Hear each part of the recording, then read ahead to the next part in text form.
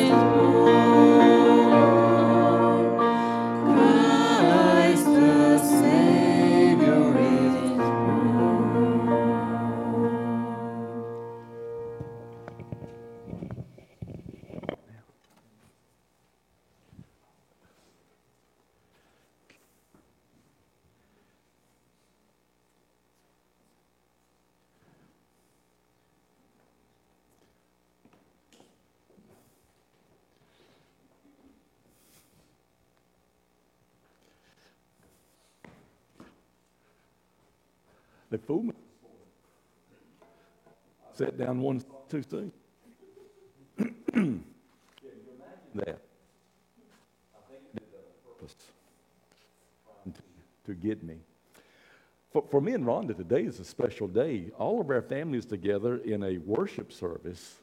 When was the last time that we were all together for a worship service?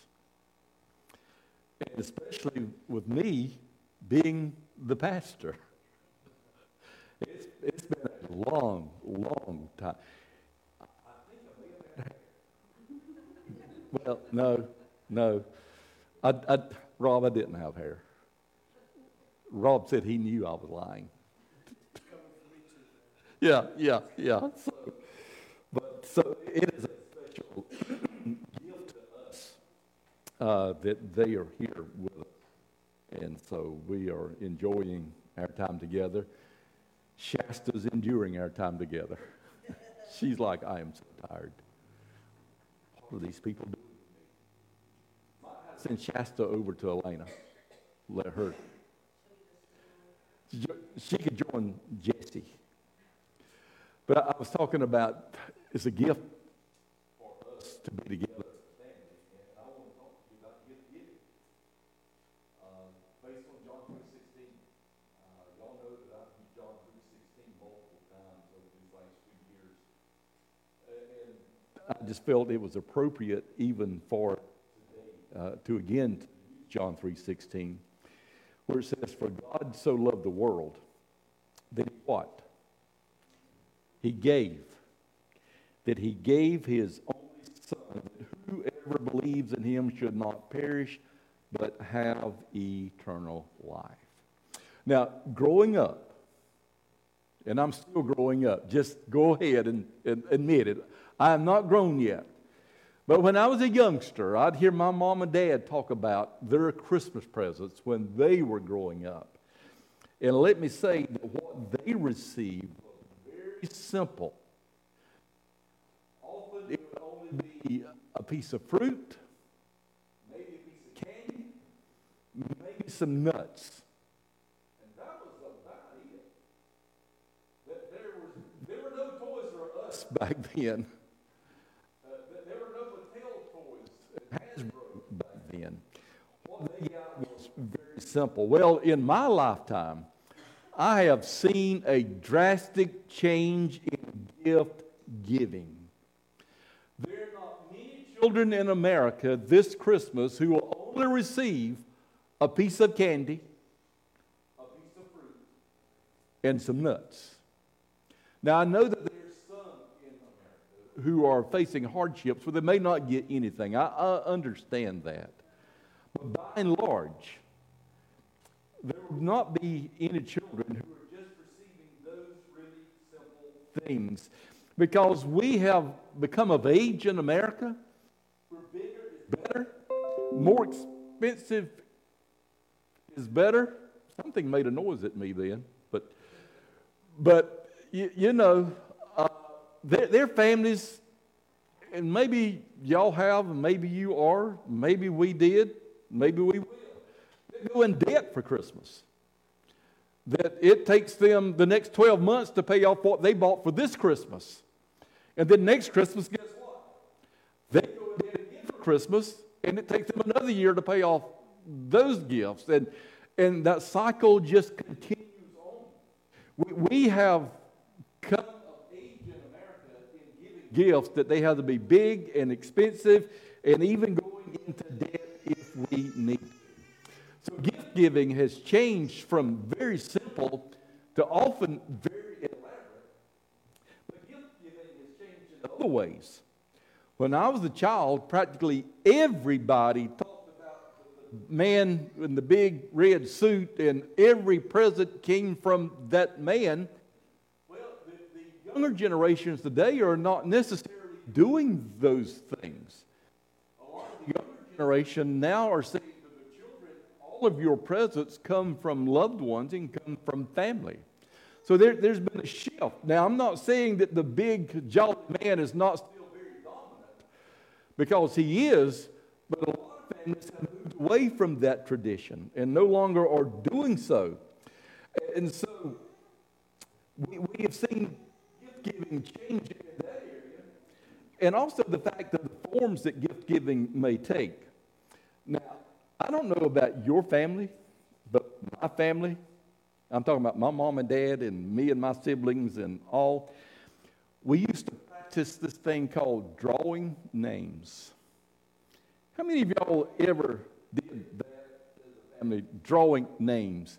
Now, we're talking about 25 or 30 names. Do you know what it was like with that many people drawing names? Every Christmas, somebody did not show up that was supposed to come and bring a gift. And so somebody else had their feelings hurt because they did not get a gift while they were giving it. Or somebody would give a gift that when it was received, it was like, what? You gave me this? I almost run and scream when somebody says we were going to draw their names. It's like, oh, please, Mom, do we still have to do this? And we did that until they were what, in their 70s?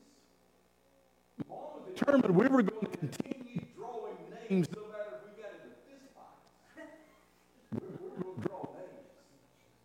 And it was like the hardest thing that I could ever imagine for Christmas.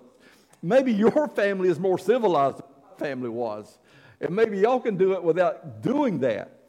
Well, you know, you have the drawing of names, and then what about White Elephant Gift Exchange? Anybody ever done the White Elephant Gift Exchange? Do you even know what I'm talking about? It goes by various names, but it's when everybody brings their gifts. And we do this for our Thursday night group. We had to postpone it for some reason this December. So we're going to do it in January. But everybody brings like a $10 gift on that night.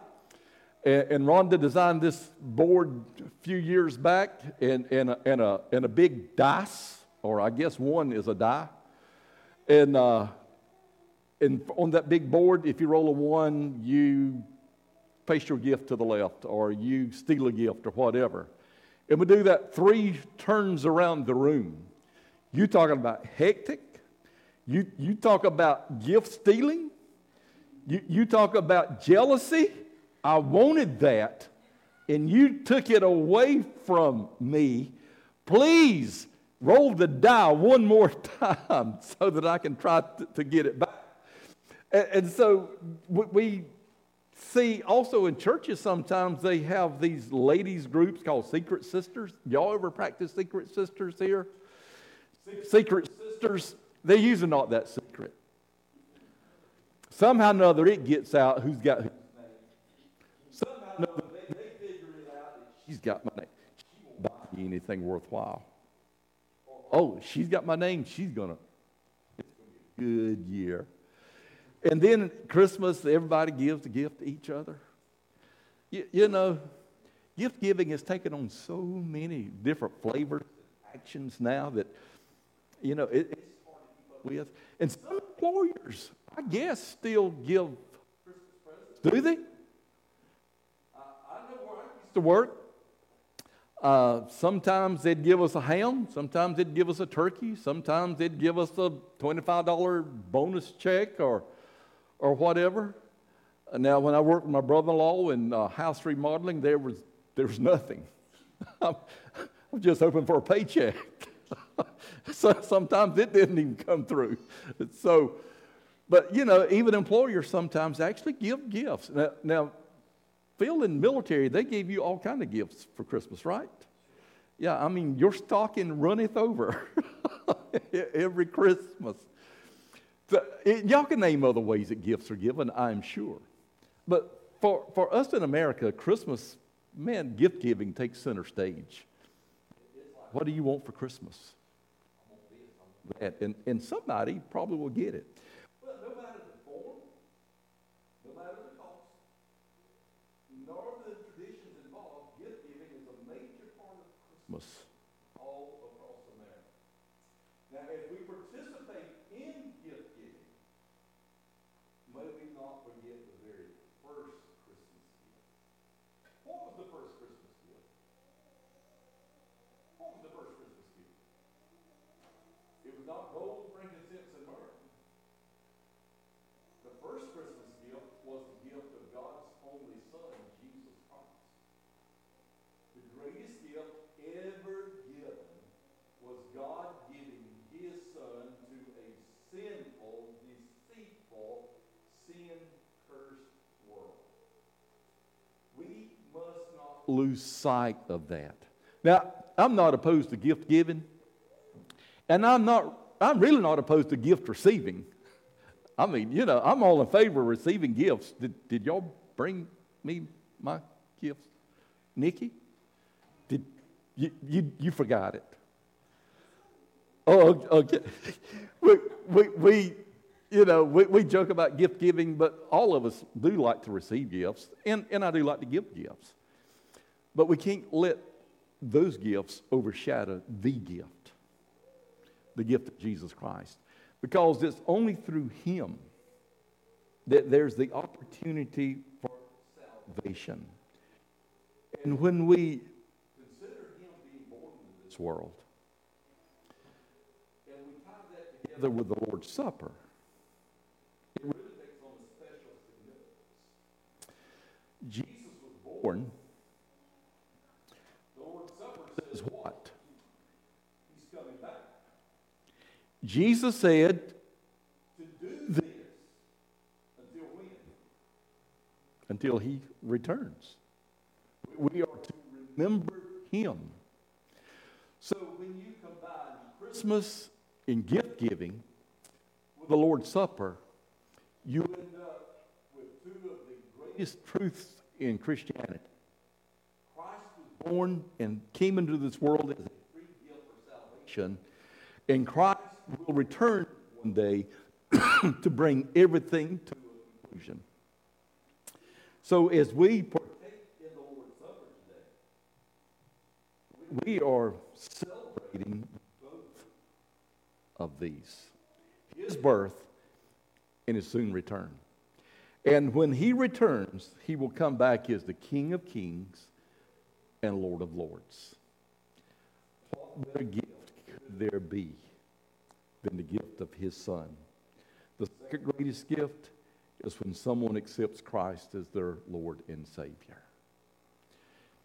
Man, what better time than Christmas for someone to be saved? When we celebrate that gift that came to this world and what it means for us. If you're here today and you don't know Christ as your Savior, then you see me after the service. As I look around, all of you in here, I profess you know Christ as your Savior. But if by chance God convicts you that you don't, then I'll be more than glad to speak with you. But we want to transition the service now into the Lord's Supper. As we do so, we need to be reminded of what 1 Corinthians chapter 11, verses 28 and 29 teaches us. Teaches us that it's time for a serious examination. It says, but let a man examine himself, and so they can eat that bread and drink that cup. For he that eateth and drinketh unworthily eateth and drinketh damnation to himself, not discerning the Lord's time. We are to examine ourselves each time we receive the Lord's Supper.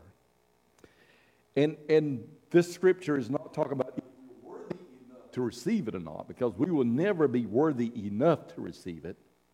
It's speaking of the fact, are we living in such a way that we can worthily receive the Lord's Supper? Are we living for Him? Are we honoring Him? Are we obeying Him? Do we have hidden sin that we need to confess?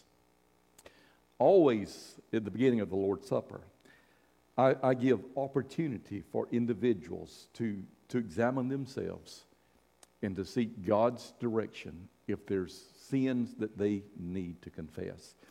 So as we prepare for the Lord's Supper, I'm going to ask you to just bow your head and close your eyes. And I'm going to ask you to examine your heart and see how things are between you and God. Are they right? Or is there something that you need to confess? And if there is, do so before we actually partake of the Lord's Supper.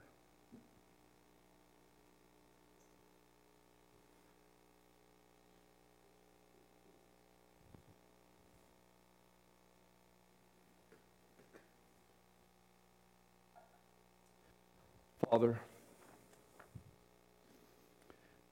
help us to remember the shed blood and the broken body as we gather together for this meal of remembrance this morning. Forgive us of our sins. Help us to live for you daily. In Christ's name we pray. Amen. This time, I'm going to ask you, if you would, to front and get a cracker and a cup of the juice, and we'll remain gathered up here as we partake of the Lord's Supper together. So if y'all would come.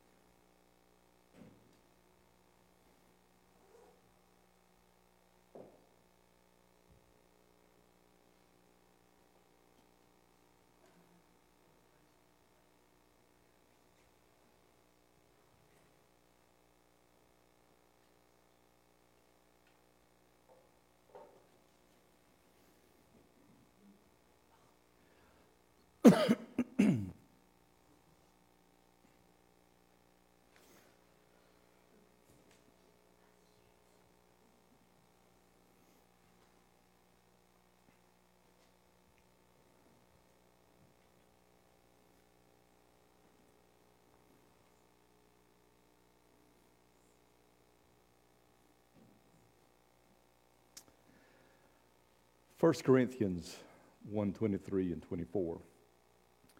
For I have received of the Lord that which also I delivered unto you, that the Lord Jesus, the same night in which he was betrayed, took bread. And when he had given thanks, he brake it and said, Take, eat. This is my body, which is broken for you. Do this in remembrance of me.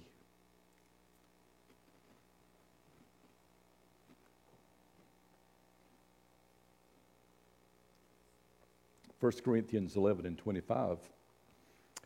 After the same manner also he took the cup when he had supped, saying, This cup is the New Testament in my blood. This do you as oft as you drink it in remembrance of me.